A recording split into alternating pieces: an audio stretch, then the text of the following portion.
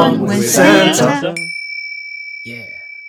Hello and welcome back to another episode of Role Playing as Smart People and a little series I like to call 101 with Santa. And joining me today I have Grant Howitt from Rowan Rook Deckard. Hello. Hello. And how are you Happy today? to be here. Oh. I'm good. I'm a pint of blood down. I went into town and performed my civic duty, and I let them take a whole pint of blood out of me. So I'm a little bit wobbly. You gotta feed the vampires, right? Absolutely, yeah. Plus, I believe I'm a universal donor, so it makes me feel a little bit special when I go in and they're like, "Oh, come this way, sir, come this way," because they can do like 4 babies out of one donation from me, so I feel pretty special about that. I think like whatever I did today, far better than going to work, which I should have done. Work's boring though.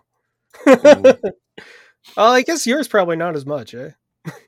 Not so much. No, I have worked very hard to make it so that my job is writing not stories about elves, but ideas for stories about elves that someone else can tell. It's a pretty sweet job. It's all right.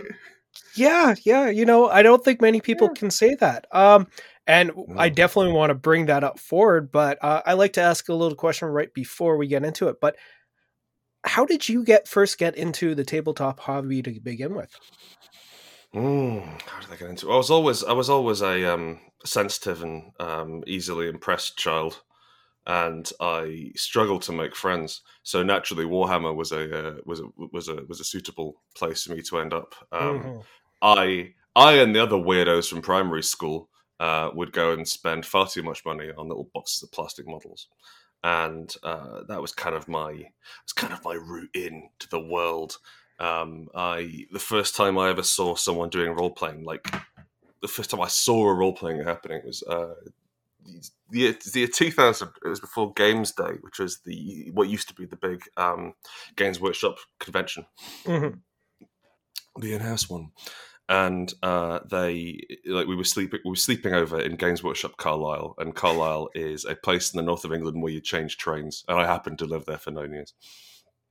But we were staying there, and some older boys were playing a game of Sabat, and they were which is for the uninitiated, that's a Vampire the Masquerade, but you're mean rather than sad, and they were just sort of messing around and being violent towards NPCs, and I thought it was absolutely magical.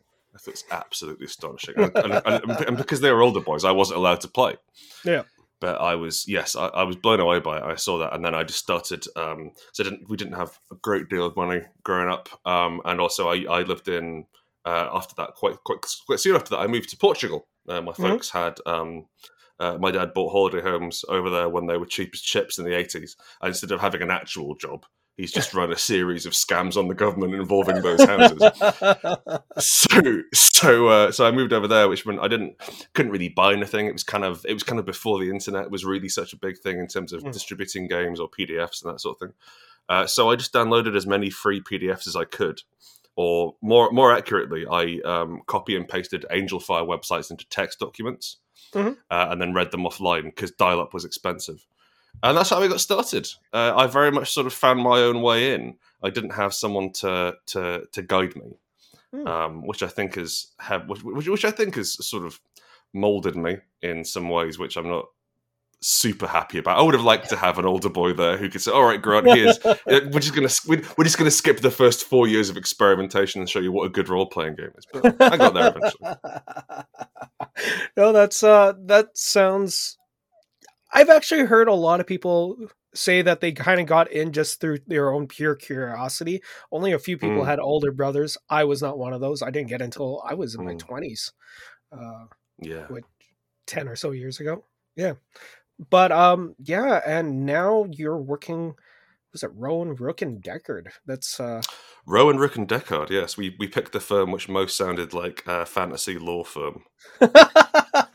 we wanted. There's a live games company called Matheson Marco, which is run by Holly Gramazio and someone else, Sophie Sampson, I believe, which is neither of their names. Yeah, But Matheson Marcoux sounds really clever. it So does. I was like, oh yeah, we can do that. We can just put some bullshit names in there. So we did, and so these are just character names which we've had. I've been wondering that It's not, too. yeah, Because I was looking, I was like, yeah. who's the original Rowan, Rook, and Deckard? And I was looking, I was like, I can't find mention of these people anywhere. So Our mysterious founders. So literally, you kind of just did it because it sounded cool. If I knew that, that would have saved me like an hour worth of research. I'm sorry. I mean, Hilarious. You spent that on the website. That's fine. Like odds are you'll purchase something at that point. So I mean, at that point, I'll just claim it was an ARG. I like that. I actually really like that. That's an awesome way to figure out a name. So I actually found out about Rowan Rook and Deckard through Unbound as I was looking for something to do with cards, and I never seen it before. I was like, is there any games that work with cards at all? And this was even way before even thinking of the podcast. What made you guys actually decide to make that system, which in its own is extremely unique? It's a fascinating game. It kind of works as well, which I like. It's broadly functional. So this was the first game which Chris and I wrote together. Chris is Deckard from the three of us, and I'm Rook, and Maz, the third person, is Rowan. We were that was the first game which Chris and I had written together. I'd put a Goblin Quest with Maz. We weren't really a business or anything. Maz was looking after the business side of things for me and doing the numbers, and I was making the words come out pretty. And then I moved to Maz also is my partner. My romantic life partner, and Chris is my non-romantic life partner. We all happen to run a business together. And I moved to New York with Maz back in 2015 or 14, one of those years. And I got to tell you, New York, pretty much one of the worst places I've been. Hate it. Really? A lot of places that bad at least have the decency to be cheap. Oh. But New York is both unpleasant and expensive. I've no time for it. It's either too hot or too cold. Everyone's furious, and shouting is the main method of communication. So I was desperately sad being in New York. I wasn't having a very good time. I'd just come from Sydney, Australia, which was a absolute just a paradise where there's like brightly coloured dinosaurs fly over your head and screech in the morning. It's beautiful. Birds, I suppose they call them. And Chris had just split up with his wife at that point, and so he had to move back in with his parents. We were both having a rotten time of things, and we were going mad. And we'd finished most of the missions on Grand Theft Auto 5, so we decided what we should do is write a game together. And so it began as a fantasy heartbreaker. It began, I think it was D20. Yep. The first idea we had was, what if all of your stats were hit points? And so we started writing a game around that, and then it got less generic and more generic and back and forth. But what we ended up with, the idea of the cards, the interesting thing for us was the way in which it could function as your hit points. So, like, initially with Unbound, also for anyone who doesn't know, who's listening to this, Unbound is an older game which Chris and I wrote, and the idea is that it's a generic cinematic action game. It does pulp stories, big over-the-top fights, generally involving some sort of robotic suit. And the players make up their own setting with the GM as they go through. Like, it does a brilliant session zero, and honestly, a serviceable campaign, a fine campaign by the book. Point being, one of the things which we wanted to get was that you didn't have a character sheet, and that your deck was everything. And we used to do more with the deck. Like, we used to have this ritual at the start of each campaign of Unbound where you took a card out of your deck and tore it in half, to remove that card from the running. And then mechanically, it wasn't very interesting. And also from a social point, social point of view, it was hugely unpleasant to do. It feels horrible to tear a card in half. It's Yeah. like pulling a page out of a paperback book. It's really like, it's Mm. gross. And like there was what we wanted to do was sort of have it as almost like a hazing ritual and be like, right, this isn't a deck of cards anymore. This is a special tool for this purpose. Yeah. But people hated it, so we cut it back. But the idea is that you have a deck of cards, and that's your hit points, and it's also the thing you use to resolve checks, and you put stamina on it, and there's various other fun things you can do to play it out. And that you can write things that have happened to your character on the cards and play with that. And it's, I think it was for all of the things which I'm proudest of in our game design works, but like from a mechanical point of view, I view myself as mechanically more of a bit of a workhorse in that I'll find a system that works, and the idea is that the game design is making everything fit into that system. Yeah. And so like Heart, for example, Heart has one way of resolving things. But we've changed the dressing around it. We've changed the pipes which go in and go out. So it's different and it's interesting. You have options, but there's one core mechanic which functions. Yeah. And that's me. Whereas Chris Chris sleeps about once every 3 weeks. He's on so many pills that he rattled if you shake him. His brain doesn't quite work in the same way as other people. And I'm going to say about once every 2 months, I'll just get a text message in the middle of the night going like something like, Grunt, you know clocks from Blades in the Dark? Yeah, what's that? They're just round check boxes, Grunt.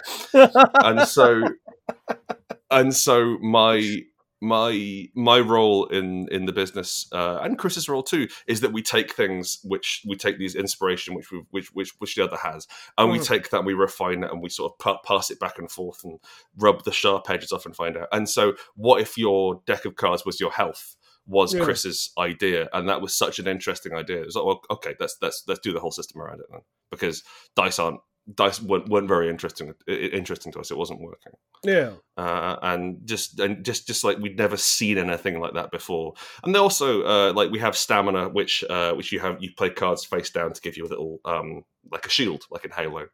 Yeah. Or any FPS these days. And I really liked how visible the cards were for that.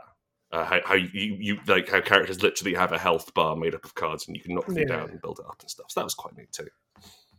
Yeah, no, what kind of drew me to it at first, like I was looking for a card game, but as I was reading, I was like, wow, you could really do almost any kind of style of game here. And the one thing I really liked was that you actually had, it was the first example I saw of how the battle map, it wasn't just, you move your hex one here, you had these zones that were actually built into it, and how even the character sheet will the characters that you have will react to those zones, and you can really kind of just tailor it how you like. And I was kind of a little bit blown away with how much more fluid that kind of system worked compared to a standard game. I stole it from Fate. It's like what I put Fate has that, but Fate in Unbound we have connections which go between areas, which I think I stole from a game I wrote 12 years ago now, called Primetime Murder Justice. But you have in Fate it's just like a grid, and you can move between the areas in the grid. And for Unbound we wanted a bit more tactical, so we put in connections. But yeah, like one of the things which we really enjoyed. One of the things which we find interesting is being able to have a tactical game, because Chris is big on MMOs, and like Unbound plays a bit like an MMO at times. It's not quite, but it's nearly that. In terms of your positioning and your pushing and your pulling. No, completely lost my place. You're talking. It's gone. You were discussing about how you constructed the battle map and how it actually reacts and kind of is like an MMO, like with how it functions. Yes, that was it. Thank you. Yeah. So functionally, like you just draw 6 squares and connect them, and then that's your map. And Yeah. what the interesting thing for us was if there's nothing interesting there, it doesn't exist. So you can't just have a corridor. You Mhm. can't just have a featureless room. You can't have a 10 foot by 10 foot thing. Like there has to be something interesting which you can picture there. Yeah. And so the way that like we tried to push it so that zones weren't right. A zone is 10 meters across. A Mhm. zone's whatever you want it to be within the fiction. So if you're having a tense fight in a house, a zone is one room.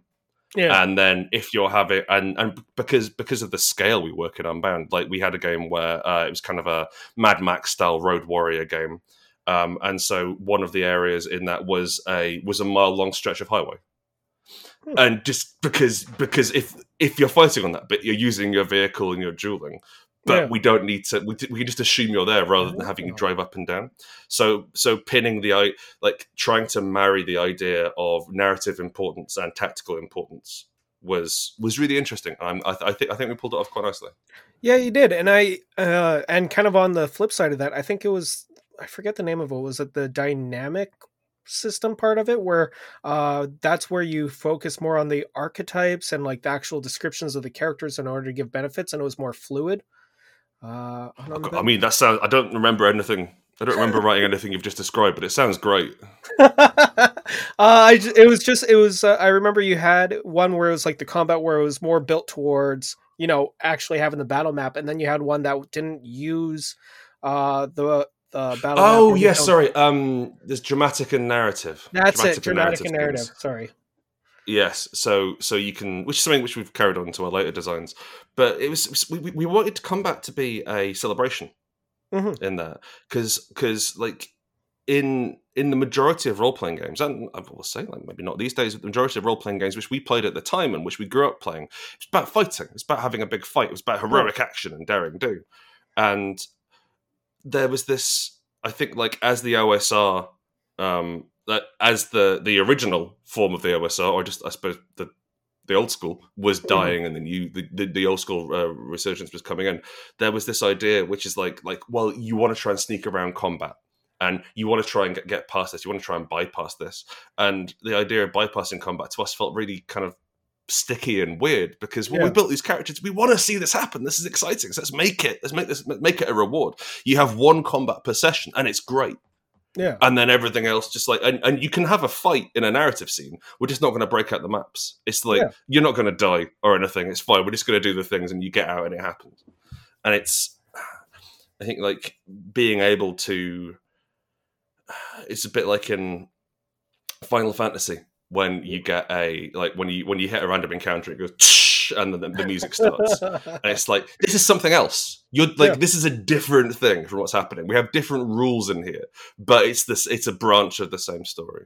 Yeah, I almost kind of looked at it as almost like a cutscene, like where you see like all those actions that you can't actually do in combat, but really adds to the story. And I always thought that was really cool. So that was actually an inspiration for your later RPGs, actually, like Spire and all that. Like so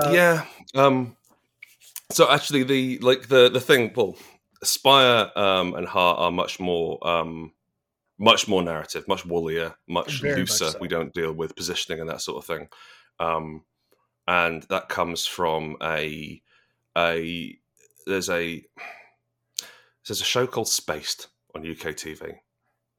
Which was like early 2000s. It was quite formative for a lot of us. But there's a character, and at one point, someone comes up to him and she's telling him his life story. She's telling him her life story, and it's this really heartbreaking thing. And he's in the middle of a PS1 game, and he's like, "Skip to the end," and that became kind of a thing, which people said for 3 or 4 years. Skip to the end, and we had that as a design tenet, which is like. In Heart and Inspire, we don't want to track all the money you've got, so then you can and then work out how much things cost so you can spend them, and we work out an economy, which means that you'll be pushing too hard so you won't have enough money. What we do instead is work out, well, we want the place to run out of money. So here's what's happened. Here's how you run out of money, and then it uses the same system as everything else. the same system as hit points, the same system as madness or what have you. But the bad thing is you've run out of money. The bad thing is you've fallen down a hole, and just just the exciting bit of role playing games. But Hollows is our new thing, which we put into playtest very recently. You can find a download link on our website if you're clever and canny, or if we've gotten around to putting it on the front page yet.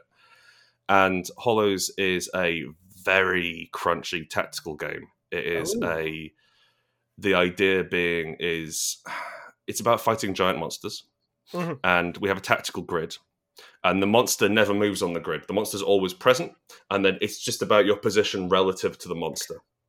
So whether you're in flank or at range or behind or approaching or retreating or hiding behind a wall or what have you, like for example, terrain is something your character does rather than something that's there. Yeah. So it's quite tricky to wrap your head around initially, but it makes for some interesting fights. And if you're not fighting a capital E entity in one of these Silent Hill style hollows, just a series of dice rolls. If you're just fighting some mooks, just a series of dice rolls, that's fine. You're not going to die. It isn't important enough for that. Yeah. And we learned that from Unbound. We learned the fact that like, okay, well, the stakes can be different, and like as long as the stakes are clear, then people can role play in really interesting ways and push and pull and negotiate around that. Because it treats, I think by establishing clear stakes and then also saying, right, this isn't going to kill your character. The stakes here are X and Y, but you can carry on playing. People and treating people like grown-ups, it allows you to collaborate towards something interesting. There's still surprises, there's still things which we're going to go for, there's still stuff which we're not going to expect, but by giving us that grounding, it avoids some of the idea of, I don't know what to do, which is unfortunately always going to happen in every role-playing game. Yeah, that actually sounds really cool. So what is the story behind Hall? Because I know, like, I've read through your entire Spire book, Heart book, and I love the lore and the stories that you have created, and just the fact that the one thing I really love about your guys' products is you don't explicitly say, this is what it is. It's like, here's a little hook for you to grab onto if you want to use it, or here's that. So I know Hollow is different. It says it's a different world than Spire and all that. How are you creating that world? Is, really vaguely. If you thought Spire was vague, no. So like Spire, I've said before that Spire is the game that we wrote because they wouldn't let us write Unknown Armies and Necromunda. And it is like Unknown Armies Necromunda had an ugly kid. The idea of a giant city, which defies the laws of space and time. Great, fine. And then the idea that magic is simply scalpel belief, adjudicated by a predominant culture. I find that absolutely fascinating, and it's like Pratchett goes into that as well. But Unknown Armies, the postmodern magic ideas, the idea that magic arises from within society is fascinating and wonderful to me. And like we started off doing that in Spire, we came up with various bits, and the way in which Chris and I write games is we write. There's maybe a couple of pages of fluff, and we'll start doing the mechanics, and we'll get the things. Oh, here's what the game's about. Okay, cool. And then we throw that one away, and then we come back and we change a few things, and we throw that one away, and then we come back and then this one, third draft. That's the one where we realized we didn't do defense properly. Yeah, every time. Every time we didn't work out how to defend. So fourth comes in, and fourth there's a lot of real sadness. But then 4, we've solved it, and then actually we haven't solved it, have we, Grant? Real depressive slump for about 2 weeks. Yeah, around the start of edition 5. And what that does is over the course of those successive iterations, we eventually sort of the bits we don't rip out make the shell of the game. Oh, okay. And so like the way, like the heart classes which stayed versus the ones which didn't, the heart mechanics which stayed, the Spire districts which stayed, those form the shape of the game. And there comes a point where Chris and I can look at something and go, right, that's heart, or that isn't heart. And we can understand what the shape is, and we can operate independently. And there's this sort of, we reach a little zeitgeist between the pair of us. And that's how we got to Spire. That's how we got to Heart. Hollows is is much more hands off in terms of fiction. Mhm. So we aren't very concerned with the wider world. There's no particular home base, as it were. The idea behind Hollows, it started off as a monster hunting game in the Deep South, Mhm. in like Southern Gothic, that sort of thing. Yeah. And the idea it was called, what was it called? The Witch Hunters of Sumpsuckle Hollow was the name that we were knocking around for. Sorry, Yeah. Sumpsuckle Holler was the name. So we were knocking around for a bit. And we went back and forth. We did some really interesting things. We had those successive iterations. We had one which was solely based around the time of day it was. Yeah. We had a D4 system for a while. I think we had playing cards for a bit, and I felt that the Southern Gothic genre, the tone, while I really love it, wasn't for me to tell. I've been to Mississippi once. I was terrified by the raw amount of biomass. just how much was alive out there. Oh, no, crazy. Oh, and moist. And so just to come from a very tame island, Yeah. to come from the south of England at that point, to this is the part of the bayou which we've actually looked after and put a path in. Now, please don't step 5 foot left or you'll die. that level of oppression and almost like an uncaringness towards humans, it breeds this really interesting story. But it wasn't my story to tell. And so we went back and forth, we did a few things, and what we ended up with eventually was a setting where it is 1860, roughly. We don't say that, we just imply that. Yeah. And the game takes place in, the game so far takes place in the Isles, which are the British Isles. And so it takes place around the fall of the British Empire. Oh. But I hate history, in as much as I'm sure it's interesting in some capacity, but my school had never received an ungraded paper. Ungraded means that they refused to give me an F. Oh, yeah. But my secondary school level education for history came back. They were like, we're not even going to put a number on this. So my level of research is dedicated. It's Wikipedia and down. I'm not especially interested in that. We didn't want to try and do a historical game. We didn't want to try and talk about those things, but we wanted to get far enough away from the real world so it can feel fantastical and interesting. Yeah. But also to a point where weapons tech, because the game is about weapons, because we set it up as this Wild West game, your rolling block rifle is one of the scariest things you can have. We just got revolvers with like cased ammo, that sort of thing, rather than making your own slugs and your own little packets of paper. And the idea, and then it just started to sort of blossom out of there. The gag is that when something really bad happens, it forms a hollow.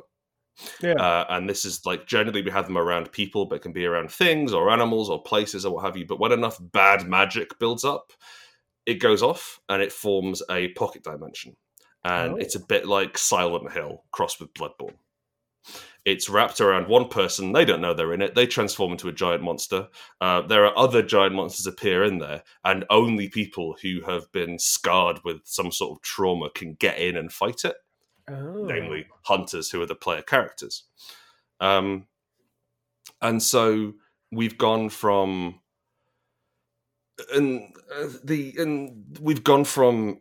Spire, which is a fundamentally fruitless game about being shot in the street, to Heart, which is a game about dying in the best way possible. Chris and I both got therapy in between Heart and now.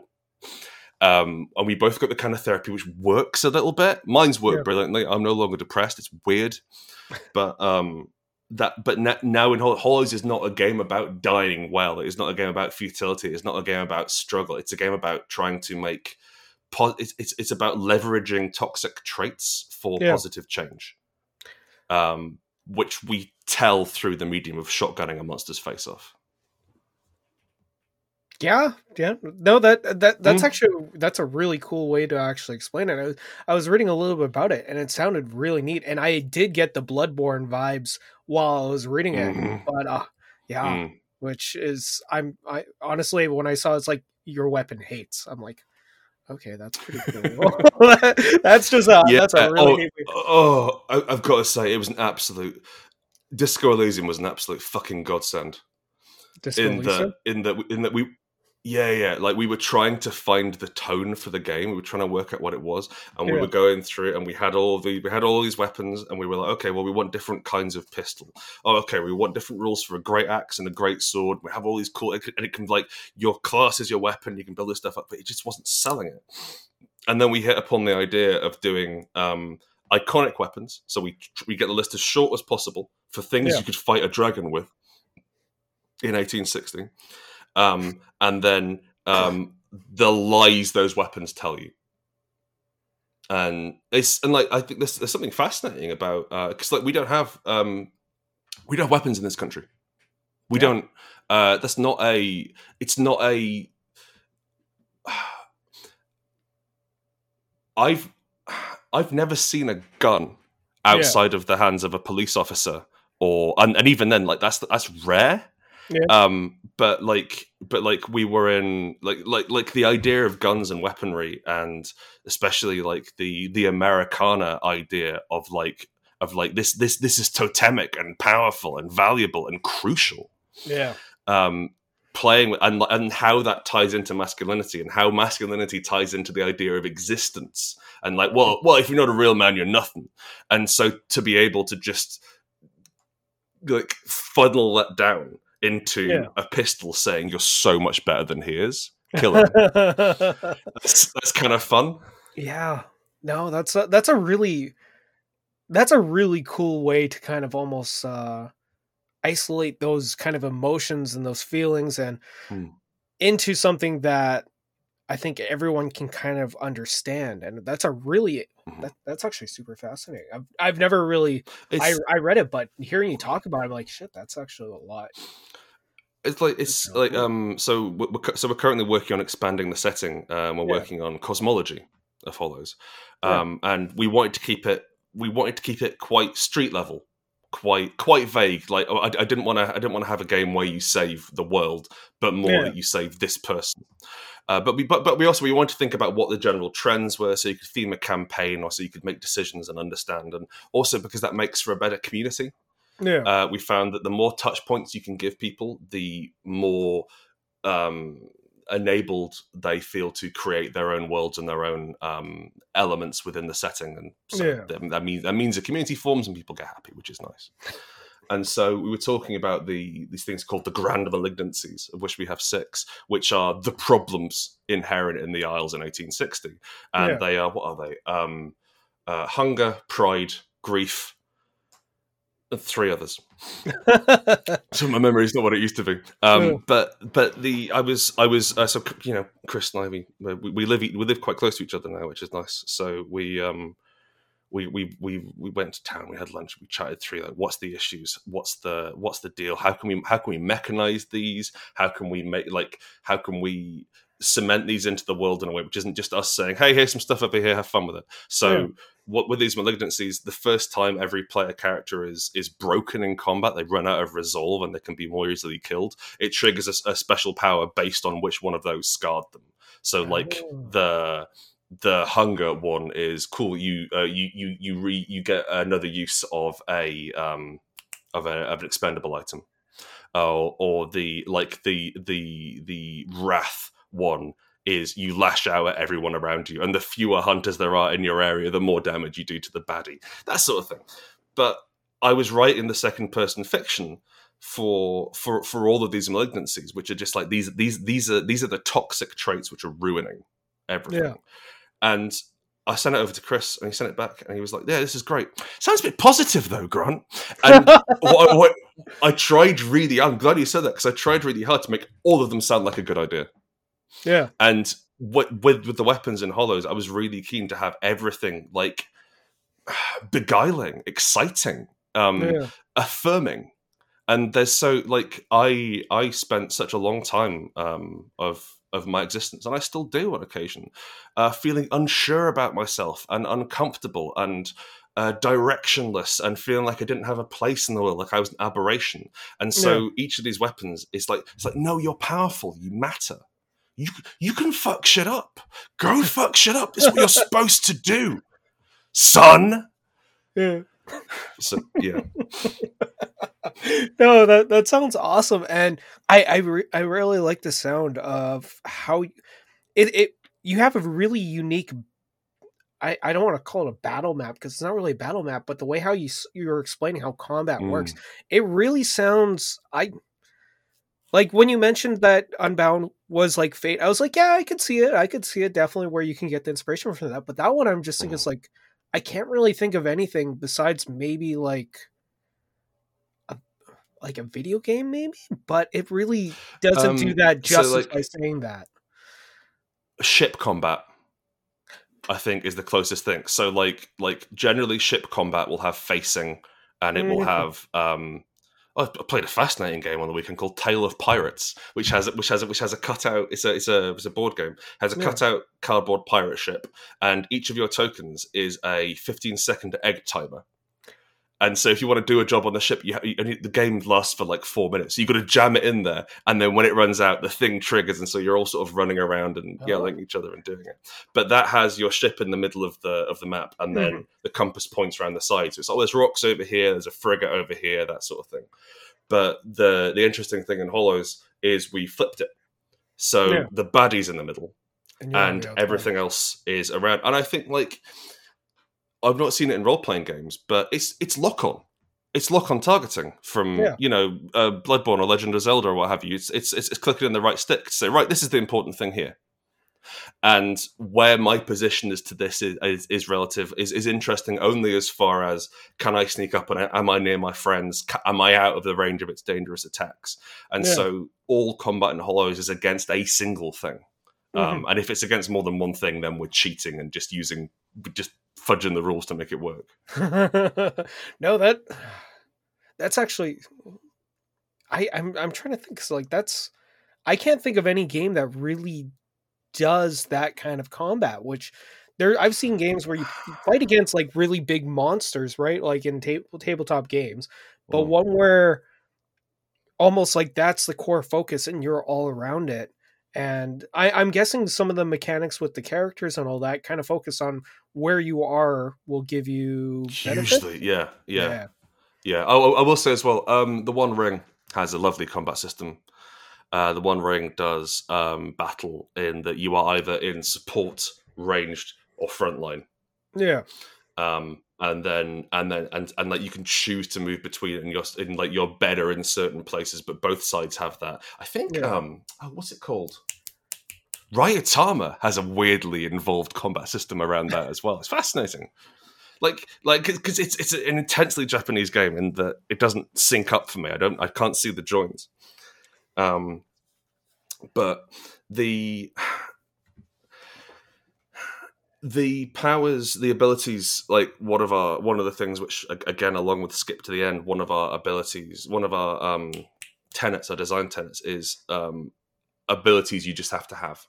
And we Yeah. want every single ability. And we're not always going to hit it because we're only human, but we try and have it as far as possible that there's no dead levels, and every single ability is like, oh, I want that. Oh, I'd love to have that. Oh, that would be great. And so and it's quite hard to write, honestly, and Yeah. also because we don't like numbers bigger than about 6, so we don't have a lot of wiggle room in terms of our numerics. But so let's say, for example, the knife is very mobile. And the knife, one of the basic upgrades from tier 1 of knife is you do +1 wound when you're in rear, which means you can bring down the monster faster. And so there's no defensive powers in the knife aside from you can defend with quick. So you can defend by dodging rather than any other stat. And you can do that by expending resource. So it's risky, and you're fragile, and you're getting in there, and you're stabbing, and you're getting out. And the neat thing is everyone picks 2 weapons at Yeah. startup. and so your class is defined in part by where you're, but your which faction you used to work with, Yeah. like what power block in the Isles you used to run with, but the actual meat of the mechanical stuff comes from these weapons which you are imbuing with magical power. We steal a thing from Mage the Awakening. Yeah. Yeah. Awakening? Yeah, the old purple one. Which up in Was it Mage the Ascension, right? By White is it? Wolf. Yeah, Yeah. yeah. Is it Ascension or Apocalypse? No, it's Werewolf the Uh, Apocalypse. yeah. Anyway, the Ascension. one Yeah. which isn't about the Seers of the Throne. The one about where you can play a space wizard, or you can play a tree wizard, or you can play a god wizard, and you can all be friends. Yeah. But the idea with that is you had a stat called Arate, which was your mastery of wizard of Wizbiz, and up until Arate 5, you had to have a foci to cast things through. And Yeah. the example they gave was like uh, you can't cook bread with your mind, but by using a toaster you can. And what a toaster does is a very limited, I think technically a forces 2 effect, Yeah. which increases the rate of heat around the bread, and so we wanted these weapons to be foci, Mm. which is you channeling the horrible things that have happened to you, your horrible worldviews, your torment outwards through a fine point. Yeah. And because they are magical in that way, we can get weirder and weirder and weirder with it. And Yeah. so we cut out a lot of the weirder stuff from the playtest because that's quite high level. But Yeah. we've got it lets us just start completely messing with mechanics and playing around with stuff and not having to have it like hang together within the fiction. Mhm. Because well, it's okay. You're a wizard. You're a very specific kind of beheading wizard. Yeah. But that's it gives us a lot of freedom. Like the bludgeon character is all about reducing the enemy stamina to 0. Mhm. And one of their high, like they're really horrible to be around. And one of their tier 3 unlock abilities is you can basically spend the baddie places threat and then on the table, and they expend threat to power their moves. You can spend it when you have no resolve left, Oh. and just like climbing directly into the thing's mouth and ripping its jaw off or what have you. And it's like taking things like that, messing around with that, establishing rules and then breaking them, and having that resonate in a way that's like, oh, that's exciting, oh, that's thrilling, and Yeah. that's what we're about. That's and it sounds really neat because it sounds like you have a really good blend of this tactical combat, but in a manner that is still extremely thematic. And I think that's a hard balance to Mm. find, but from the sounds of it, it sounds like you found a really nice balance for that. Well, I mean, we're getting there. We are, we've just entered playtest, and so we've done some private stuff. We ran some games at Gen Con, Yeah. and it's gone nicely. We've massively changed the system from where it was initially. We've done an awful lot of work on it, and I really hope that what we've got is the basis for a strong system. It's been a challenge as well because we've been in Spire and Heart for the last 5 years. We've been 2017, I operating. think the Kickstarter was. Yeah, Yeah. yeah. And I was writing it before that, and we've done Spire and 2 source books, 2 full-size source books, and the other ones. And we've got Heart. We've got another source book for that coming up, and it was quite confronting to not have the comfortable pair of Spire trousers to pull on. Yeah. To not just sort of slip on my comfortable Spire hoodie and actually go like, no. The mechanics can be anything. Yeah. What do you want them to be? And it's quite nice to have the restrictions of an ongoing line, like the challenges we had with Heart, saying, well, how do we make a game about espionage and revolution, tell a Mhm. story about impossible dungeon crawling? How do we make the system work? And we did, and it works well. And I don't know whether Hollows works yet. I hope it does. And I talk a big game, and I enjoy running it. I enjoy playing it. But I think what really excites me is, one, getting it out to playtest and working with some artists and writers, because each Hollow is self-contained. Yeah. It gives us a lot of liberties with hiring people around. The art doesn't have to mesh. The writing style doesn't have to mesh. We can get it because each one of these is your own sort of Silent Hill, Jacob's Ladder, Nightmare. They can establish and break their own rules. That's fine. So I'm really excited to get a big proper mainline book out again. But also, once the combat system is firmed up, like with all of our games, we're always interested in putting out a functional community license and a functional SRD so people can start iterating and making their own stuff. Because what I want to do with this, I want to fight mechs with it. As a BattleTech player, that is very exciting. I want to have. I've got to say, really wish I liked BattleTech. I think the robots look like dorks. They look like tower blocks that have gotten out of hand. It's not my scene. Oh, have you seen the new ones from Catalyst? Oh, they look good now. Probably not. No. If they look good now, that's great. I like a fat robot, but I understand. What I really want to do is have a game of 4 to 6 people use improvised equipment to take down a single mech. Oh. So you've got one guy with a jump pack, you've got one guy with mag bombs, you've got one guy who can get in there and hijack it for a bit. Yeah. And just because we've got the tactical positioning, there's lots of fun things we can do. There's lots of Shadow of the Colossus. Fuck it, even D&D. Like to make a game where you fight dragons like this. Like a Dragon Slayer one or what's that? I'm trying to think of that movie that was, I think it was in Norway, but it was all about hunting trolls. Yeah, like Troll Hunter. That seems pretty self-explanatory for the name of the movie, but yeah, that would be really cool. While you're kind of talking, I thought, would it be possible? Now, this is would it be possible to do almost like a play on a Moby Dick style hunt where you guys are in little robot? Would that be possible? That was suggested literally in our Discord this morning, and yes. It wasn't me, I swear. I swear. Like, yeah. It honestly, it'd be weird if you brought it up now and didn't mention it.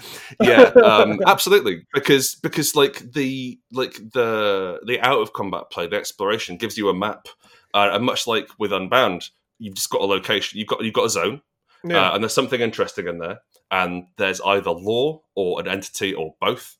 And lore is what you spend to.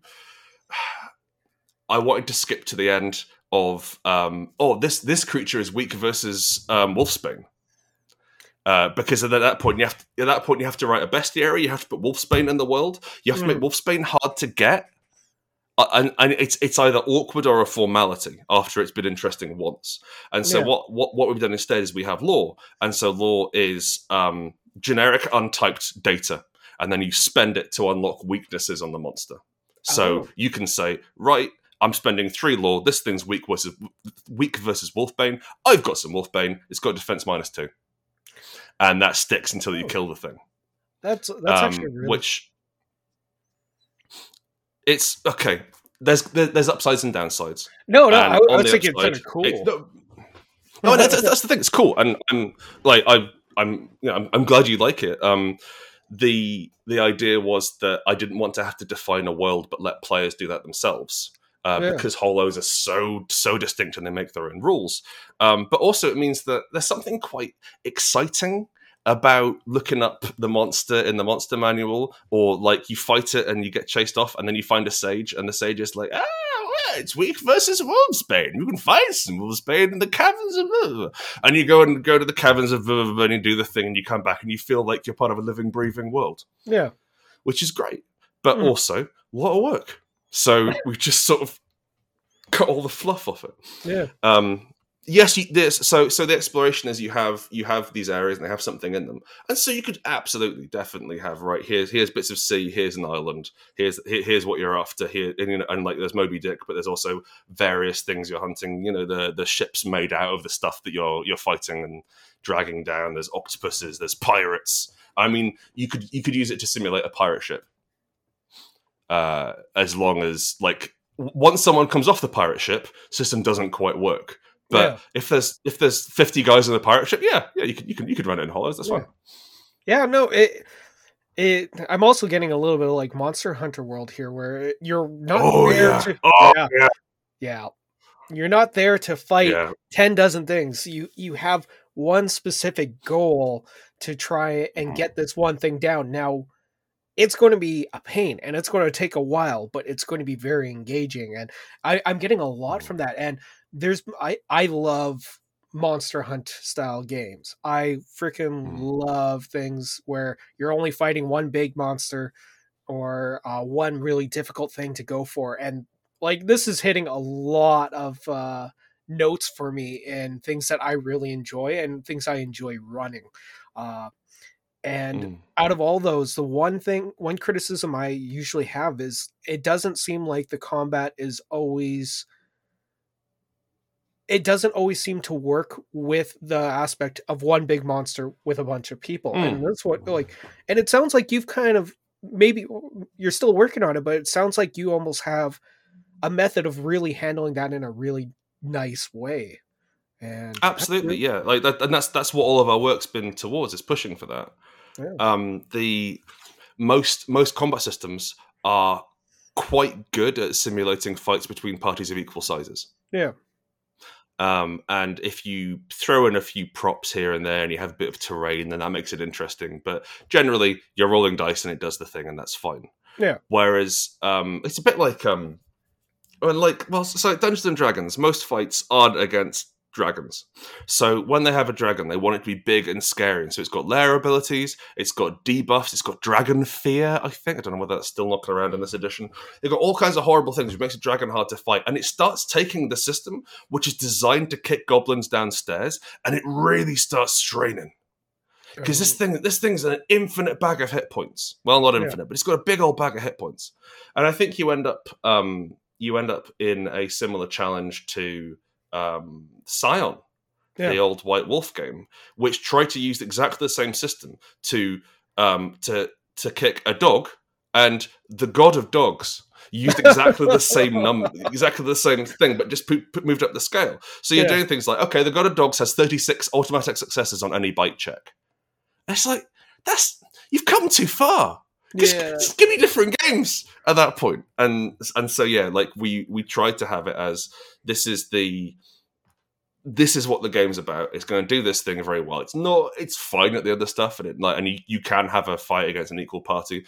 Like we've had I think in every playtest we've had 3 or 4 hunters against a cult of entity worshippers, and it takes about 3 minutes as you narrate through a cool scene, and then you carry on playing. But it's I really hope it works. We've always tried to do something different and interesting. We've always tried to push for something weird because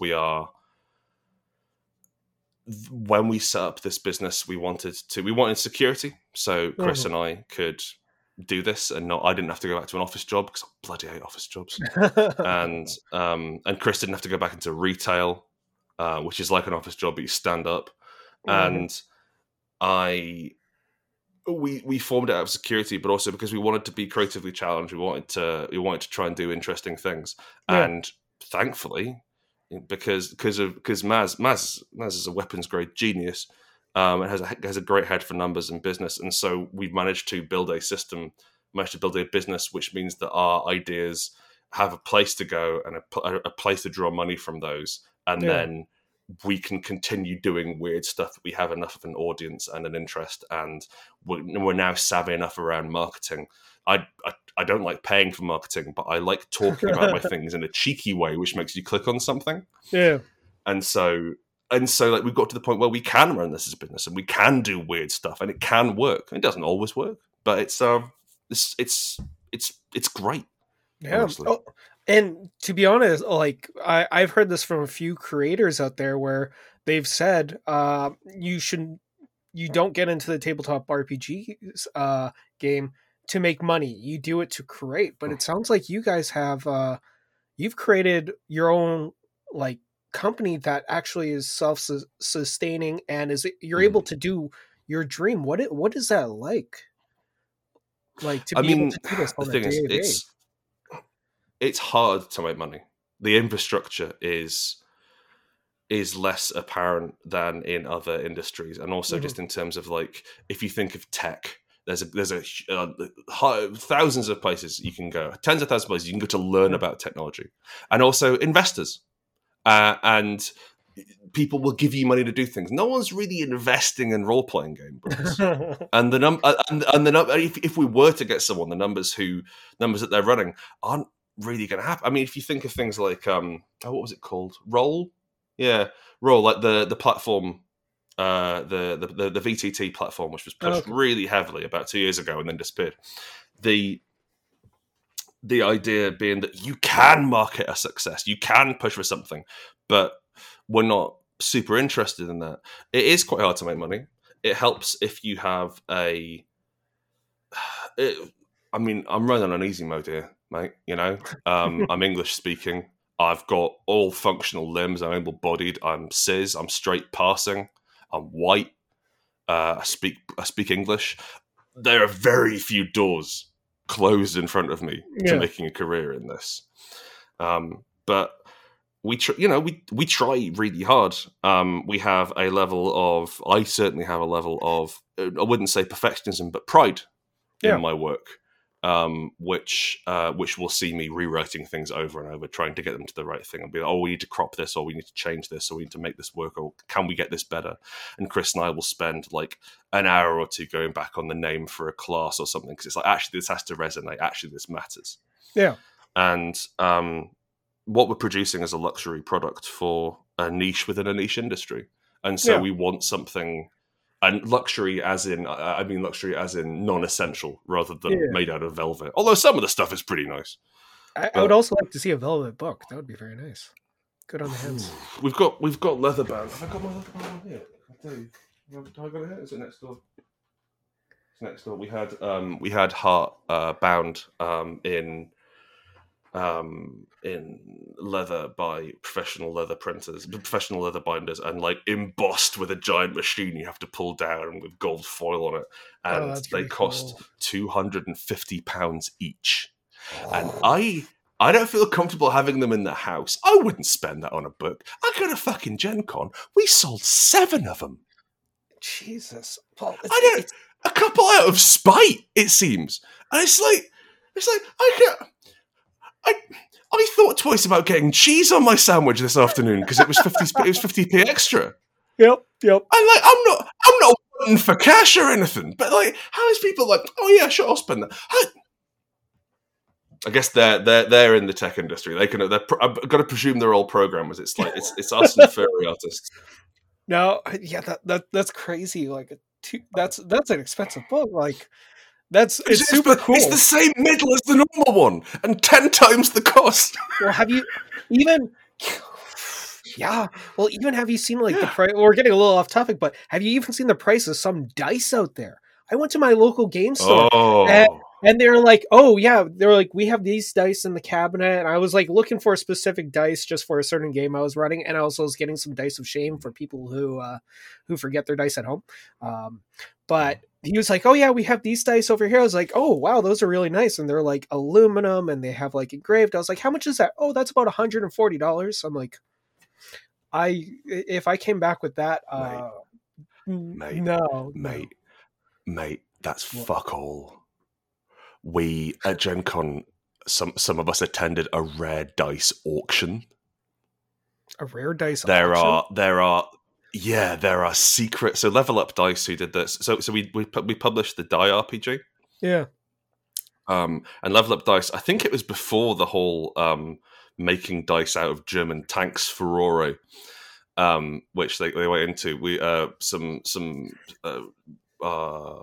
project manager Zach went along to their to a party they were doing at Gen Con because they were doing dice for us for the Die RPG. Yeah. And we're talking like tens of thousands of dollars on dice, just because this is an important dice, or this dice is made out of mammoth bones.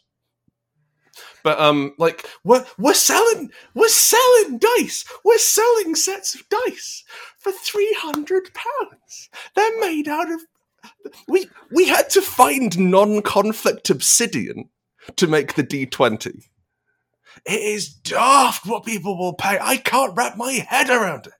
But people are passionate about things. People are excited about things. And so if you say, look, here's a way in which you can be passionate and excited, and also it supports us, that's good. Yeah. That's great. I just can't quite puzzle it out myself. Oh, I shouldn't be surprised because I've even I have my own little card collection, right? But I've seen I've Ah, looked at cards that are like thousands of dollars, like playing cards. yeah. There are thousands of Hmm. dollars. So it's like, how the hell are they that much? And then it turns out it's because, oh, these are from like the 1920s, these are from like the 1800s, Hmm. which not many decks exist because those decks were not treated at the time. So they, Well, no. yeah. So I was like, okay, that makes The sense. tools. But wow, thousands of dollars and Yeah, no, hundreds it's and like hundreds of dollars. there's a fascinating what we in the Kickstarter business call whales Yeah. around the idea of people who are willing to just turn up and just click the biggest button. And it is one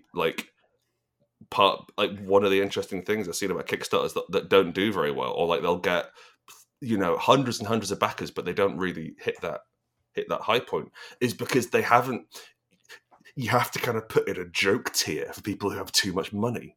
For when a nobleman drives past in Yeah.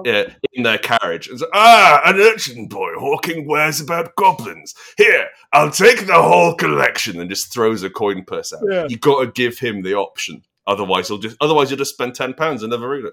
Yeah. Oh, it's it's funny that you mentioned that because I've looked at a few RPGs where it's like, yeah, you know what? If you back this tier for $400, you'll have a character in the book. And I'm like, I would never do that. And then I look at it's like already sold out, and I'm like, so Yeah. that makes a lot of sense. That's Yeah. like I always thought it was cool. In the book is fascinating. We did that. We went above and beyond as well, because most people just most Kickstarters will do a thing where it's we'll put you in the book, Yeah. and so they have there is about 20% of all the characters in the book become guys with beards and glasses, because that's who backs Kickstarters. And you don't there's say. yeah, weird, huh? And so there's an element of he's a Kickstarter backer. He's a Kickstarter backer. That guy's a Kickstarter backer. Yeah. And so we wanted to avoid that. So what we did instead was we charged a fair whack. I mean, less than our day rates would, but it's private, so it's fine. And the deal was that we gave you a cult. So you told us like the idea for a cult that you liked, Yeah. and then we'll write up rules for that. We'll get some art done for it. We also had in Sin, we had you could pay to have an NPC in the book, but the deal is the players had to have so much to gain from killing you. So because like this, it's always infuriating. You read an NPC and it's like, oh well, she's beautiful, and her dad was an angel, and her mum was a demon, and she's got one lavender eye and one cerulean eye, and it's just like no. I want dog shit, please. I want someone who the characters are going to want to mug, and so every single paid for NPC, you have more to gain by killing than leaving alive. I'm gonna have to reread. I'm gonna have to reread Spire and all that, because there's been a few characters where I'm like, I would want them in my game because I would love for them to be murdered by and that was your intention. That so that was Sin. Spire. Spire. Oh, okay. Yeah, all of the new gods at the back of Spire are okay. all backer.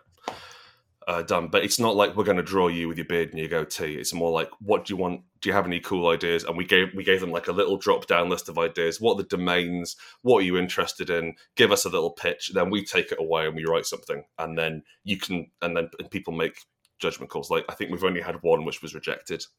And aside from that, and then we just changed the names on it and released it anyway. But it's were any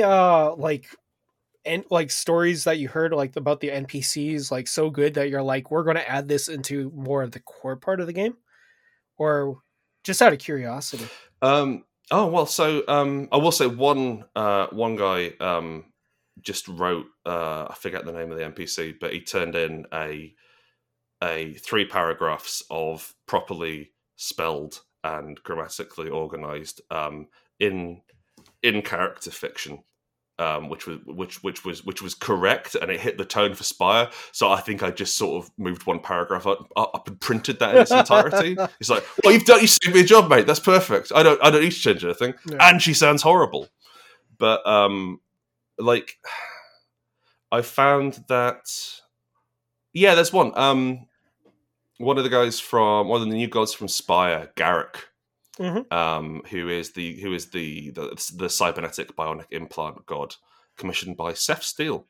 I found that we've needed to have a weird biomechanical cultists throughout the game, and so Garrick sort of stuck onto that as this is the step you go to if you want to start modifying yourself. That's cool.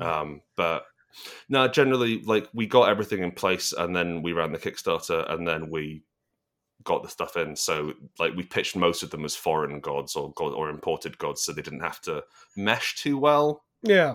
But I mean, like, we also have, like, there's no canon Spire, no canon Heart, so we can get fast and loose with it, especially in the Heart. I mean, there's no canon within that book, but the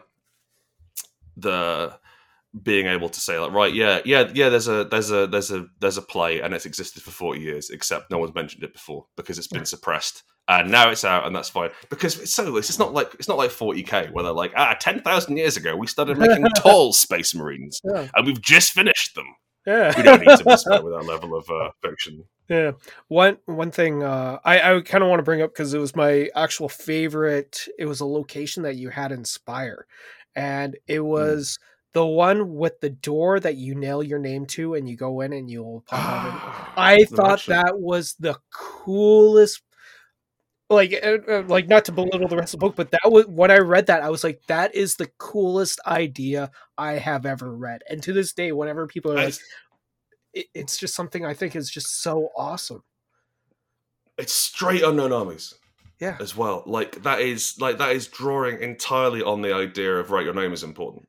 Yeah. And culturally your name matters. And what if you wanted to have it removed? Yeah.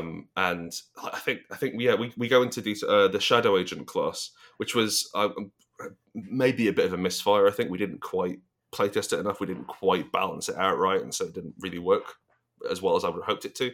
But one of the medium abilities is you can get your true name surgically excised. And we don't go into any details about how that happens, but I love the idea of being able to, we can get some knives and make it happen. That can work. Yeah. And just like messing with concepts and like jamming concepts into contorting them into strange forms, I find really fun.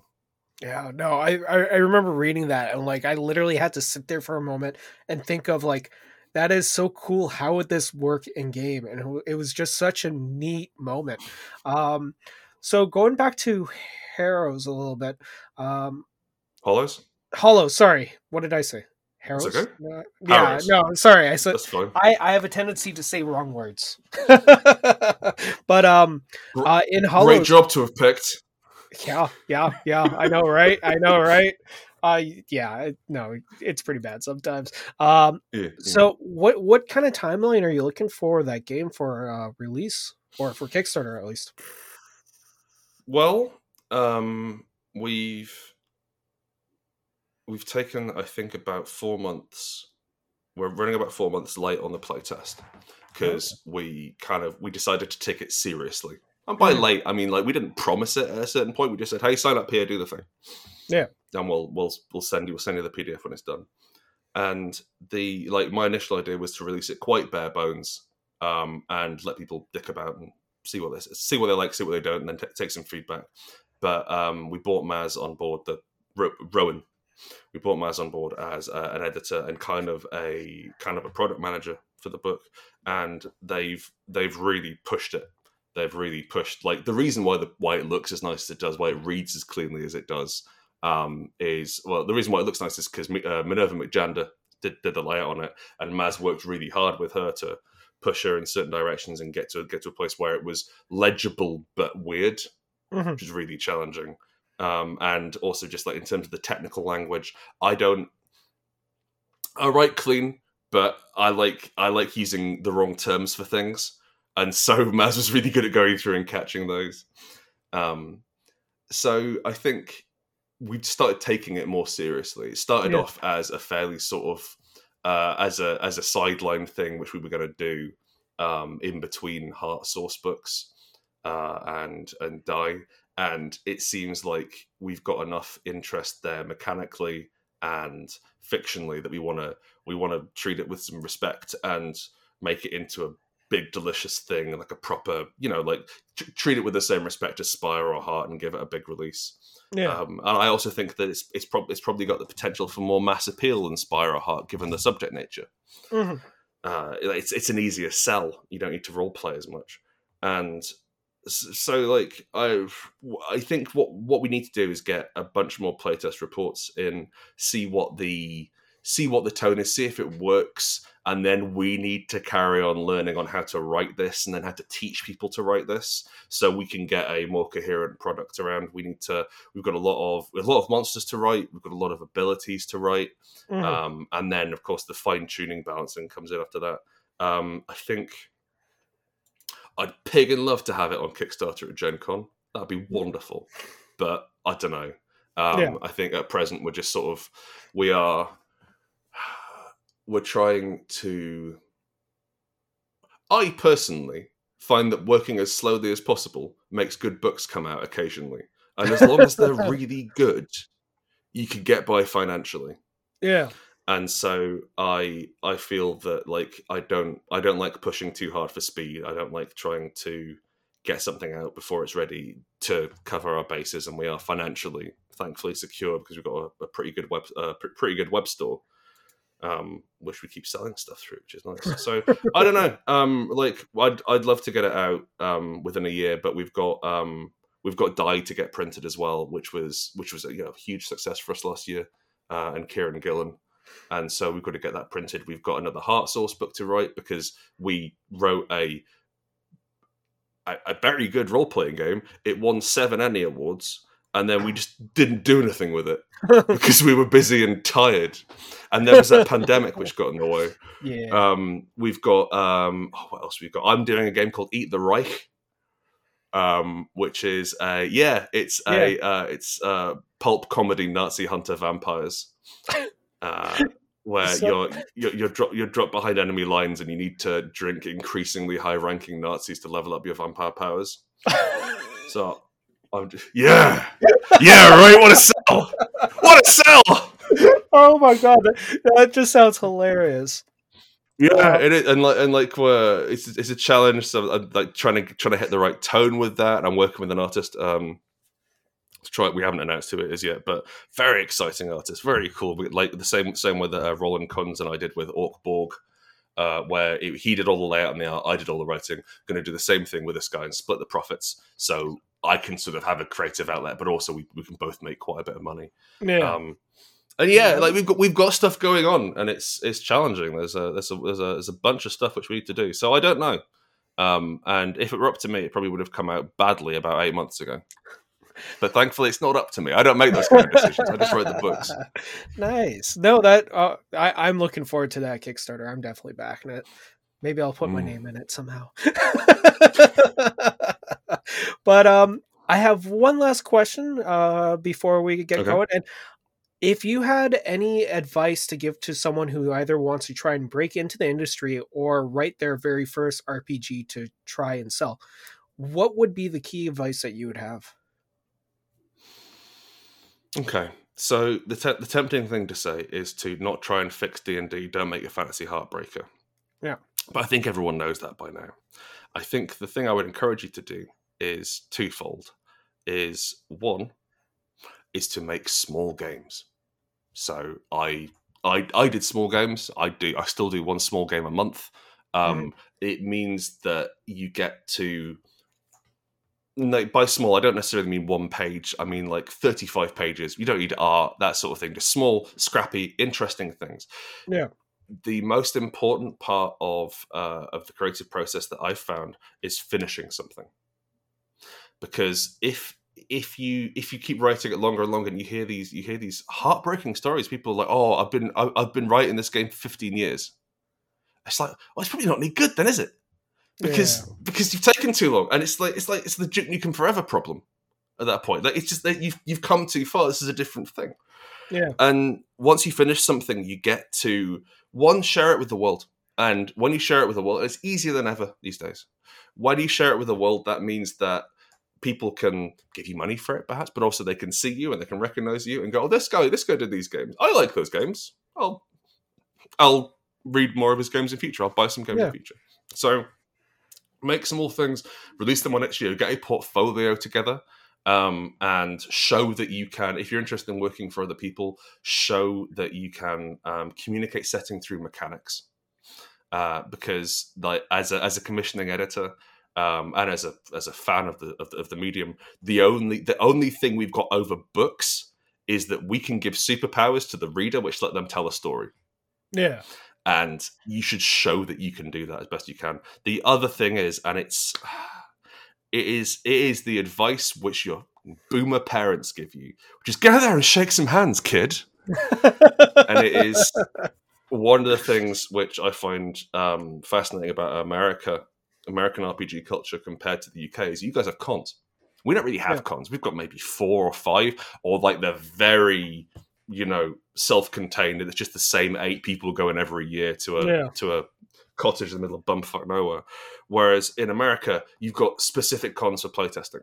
And so there is a scene in America, just because you have the number of people and the infrastructure to make it happen. There is a scene, and you go along and you play other people's games. And so by the time you hit Kickstarter, I think it was Blades in the Dark that I found fascinating.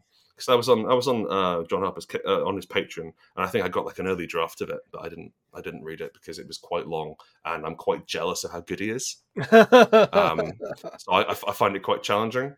But he put it out, and then I think there was something like 20 different endorsements from people who I'd heard of, who'd already said, "Yeah, I've played this; it's great, best game ever. Back it." So it's not fucking out yet.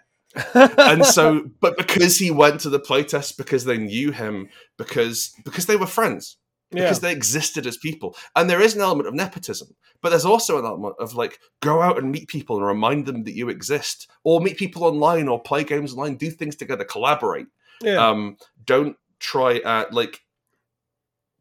and do nice things with people who are in the industry. And it doesn't have to have an end in mind. You don't have to try and gear towards something. Just do nice things with people, and it might serve you well in the end.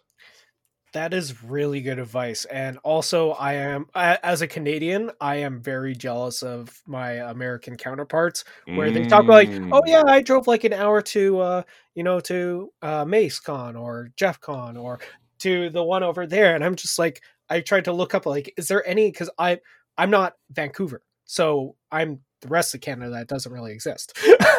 And I traded 3 moose for a skiff to a submarine. One guy was playing GURPS. Well, I gotta say that does work out very well. Moose are very expensive here, so you can buy like half a house for 3 moose. So really? Nah, I don't know. We don't actually measure in mooses. Oh, okay. Heartbreaking. No, and it's syrup, isn't it? I'm sorry, it's syrup. It's syrup. Yeah. No, for us, it's loons. Oh, loonies and toonies. Loonies and toonies. Yeah, exactly. Yeah, we got weird money, but I love it. But I would like to thank you, Grant, for hopping on. This has been a really fun conversation. I've really enjoyed it, and I am super excited for your upcoming project. And I'm finally glad I know where Rowan Rook Deckard came from. This has been a mystery I've had for so long. And now I finally can say, "Oh yeah, I know why they named it. They wanted it to be legal." And I spoke to Rook on the phone. I had an interview with him. Quite. Yeah.